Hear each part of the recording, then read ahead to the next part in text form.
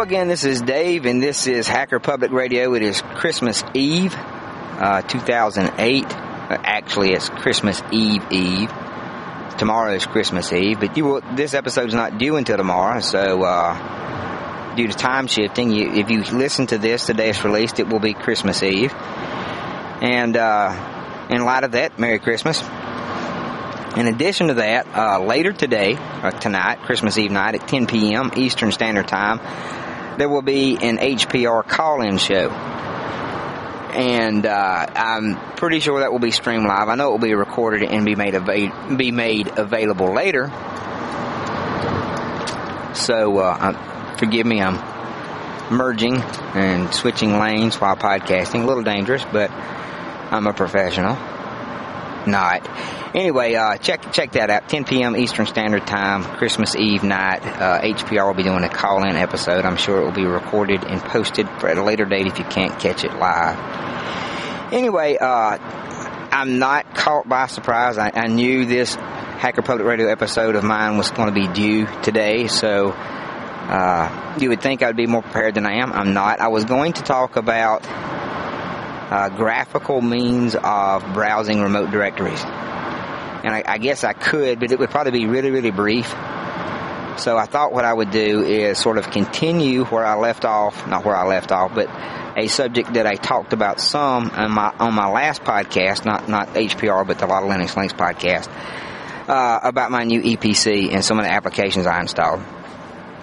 Real briefly, I have a new to me EPC 8.9 inch screen, 4G. It's the one without the webcam. It came with a half a gig of RAM, came with a 4 gig SSD card.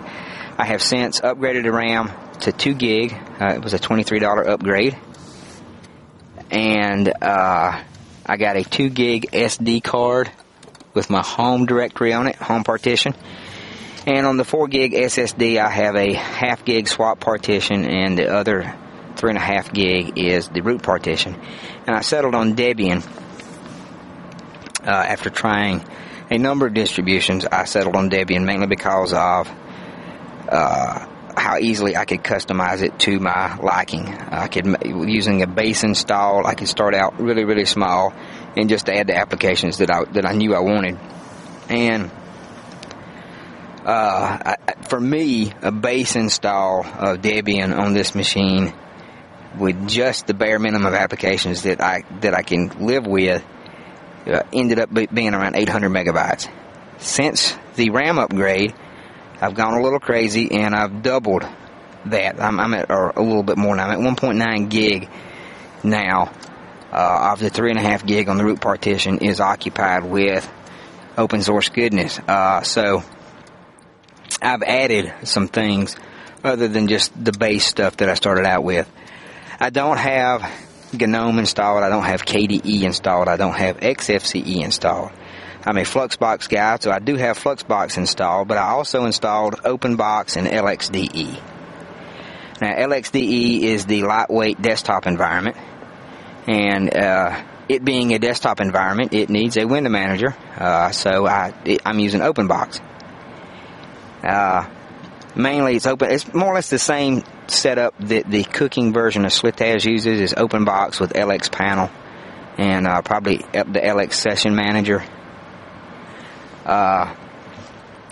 Everything just works. I mean, the suspend works, wireless works, everything works. I'm really, really happy with it, especially since the RAM upgrade.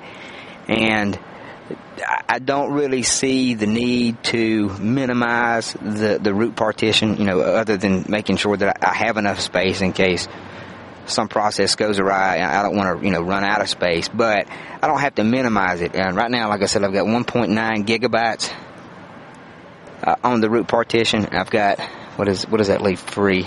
1.3 gig free. I still got a 2 gig home partition, so I've got, around 3 gig or so free space. It's got 3 USB ports. I got an external hard drive. I've got room to store stuff. I've got ways to store stuff, get stuff on here.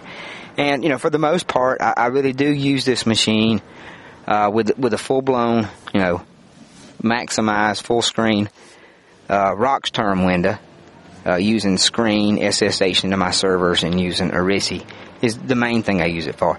I went ahead and installed Iceweasel, mainly because it's compatible with Firefox extensions, and the one Firefox extension I have installed on this machine is Google Notebook. I use that, so I need that.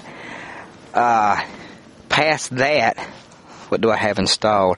I installed a couple of games, Frozen Bubble, Super Tux, and Pysol. That's 3 games, actually. Actually, it's more like 302 games, because I think Pysol comes with like 300 card games or something. Pysol is a Python solitaire suite. None of those games are particularly lightweight, but they're all fun. I especially enjoy some Super Tux on occasion. Yes, it's always fun. I installed the Awesome Mixer GUI. It's the it's the base GUI for ALSA. Doesn't require. It looks like a GTK1 application. I installed MPlayer, Stream Tuner, VLC, Vagaloom. Vagaloom is a really nice, lightweight Last.fm client. I installed a couple of comic book viewers. I didn't install CBR Pager. That's the one I use on my N810, mainly because it had more dependencies, and a couple of them were, I think, libbonobo, or ever how you pronounce it. And I've seen that crash in the past some, so I steered away from it. I installed Q Comic Book and Comics with an X. I've not decided on which one I'm going to use. I think GPic Viewer comes installed with LXDE. I also installed Mirage and GQ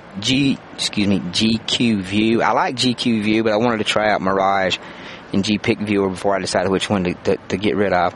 And I installed XPDF. I started to install events, but I've decided just to make do with XPDF for right now. What else did I install? I installed Java 6. And I installed EML FM2, Midnight Commander. PC Man FM comes with LXDE. I installed Synaptic, Roxterm, Roxfiler, X Screensaver, the GNOME Alternatives Configurator for Debian. I installed Deluge, the BitTorrent client, FileZilla, FTP client, GFTP. I know that's duplication, but I wanted to try FileZilla out. I like GFTP. Iceweasel I've already mentioned. Lynx 2. There are a number of command line web browsers out there. I chose Lynx 2 because it seems to have more features to me. There's a graphical mode that utilizes, I'd imagine, the frame buffer. You can fire it up with Lynx, LINKS 2 --G, and from a console, full-blown or windowed or virtual, you can view web pages with graphics. I installed the Pan newsreader. I installed Pigeon and Wicked, the network manager. And I went ahead and installed OpenOffice.org Calc and OpenOffice.org Writer, as well as QCalculate, a very full-featured, powerful RPN calculator. LX Terminal, which I think comes with LXDE. I've already mentioned Roxterm. The Vim, and what else? Xarchiver. And that may be about all I have installed here. I may have installed a couple of 3 other things. And that's about it. That's what I've got installed on this thing, and I'm very happy with it. That's about all I need. I mean, there's some other stuff on here that I don't remember installing that I think were part of either the base distribution or part of LXDE, stuff like LeafPad and Nano. I installed GM Run, but I think I'm probably going to get rid of it because the LXDE comes with a decent run dialog program that has tab completion, just like GM Run does. I went ahead and installed Conqueror.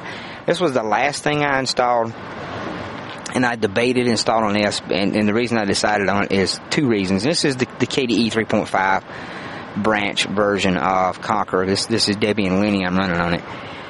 One reason I was hesitant to install Conqueror is because I'd imagine it's approaching end of life, since for me at least, the 3.5 version. There's the Qt 4 version so it's not dead, but I like the 3.5 version. And the other reason is, the overhead of the Qt libraries and stuff. But I went ahead and installed it because it actually uses, less resources than does Iceweasel. But the main reason I installed it is the fish protocol. It makes working with remote directories super easy in a tabbed environment, and you need SSHFS, you need Fuse, and then there's ways to do this from a command line. There's ways to mount directories remotely and access them from any web browser. Any file manager, maybe not Commander, EML, FM2, whatever. But I like the way Conqueror does it. It's just better. And I've got the space, so I figured I'm not really going to install anything else on here, so Conqueror's not hurting anything. What else? Excuse me. I can't leave this one out. IRSSI, which I think I've already mentioned. Pigeon, Deluge, the BitTorrent client. I may be repeating myself some, I'm not sure. What else? That may be about it.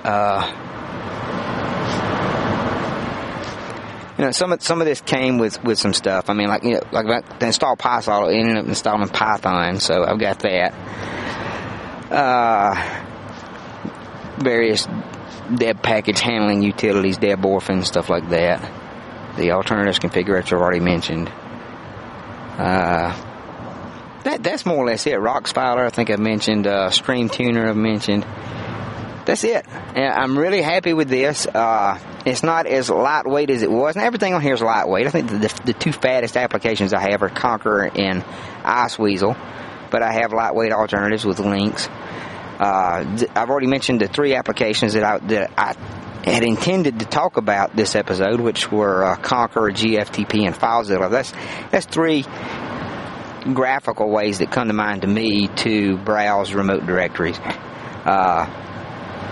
Like I said, you can use any file manager if you have SSHFS or Fuse installed to mount and view and manipulate remote file systems graphically.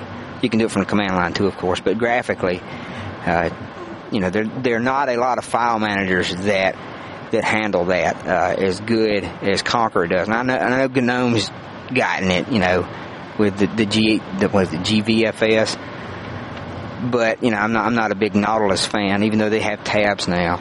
I just like the way Conqueror does it better. And like I said, you can use your favorite file manager if you're already mounted with SSHFS, the file system. You can use EML, FM2, whatever. But for a long time, at work I have to use PuTTY, and occasionally I use WinSCP. It's a Windows application that allows you to do SCP through a graphical environment. And so it's a Windows-only application, but the only two really equivalent Linux applications are GFTP and FileZilla. And FileZilla is cross-platform. So I guess of the three, FileZilla, GFTP, and WinSCP, FileZilla is only truly cross-platform graphical way of via SSH viewing and doing stuff with remote file systems. Anyway, I'm beginning to ramble. This wasn't the most well planned out episode. I apologize. The holidays and work have been almost more than I can handle, so I've been pretty busy. Anyway, so there it is for what it's worth, my episode of Hacker Public Radio.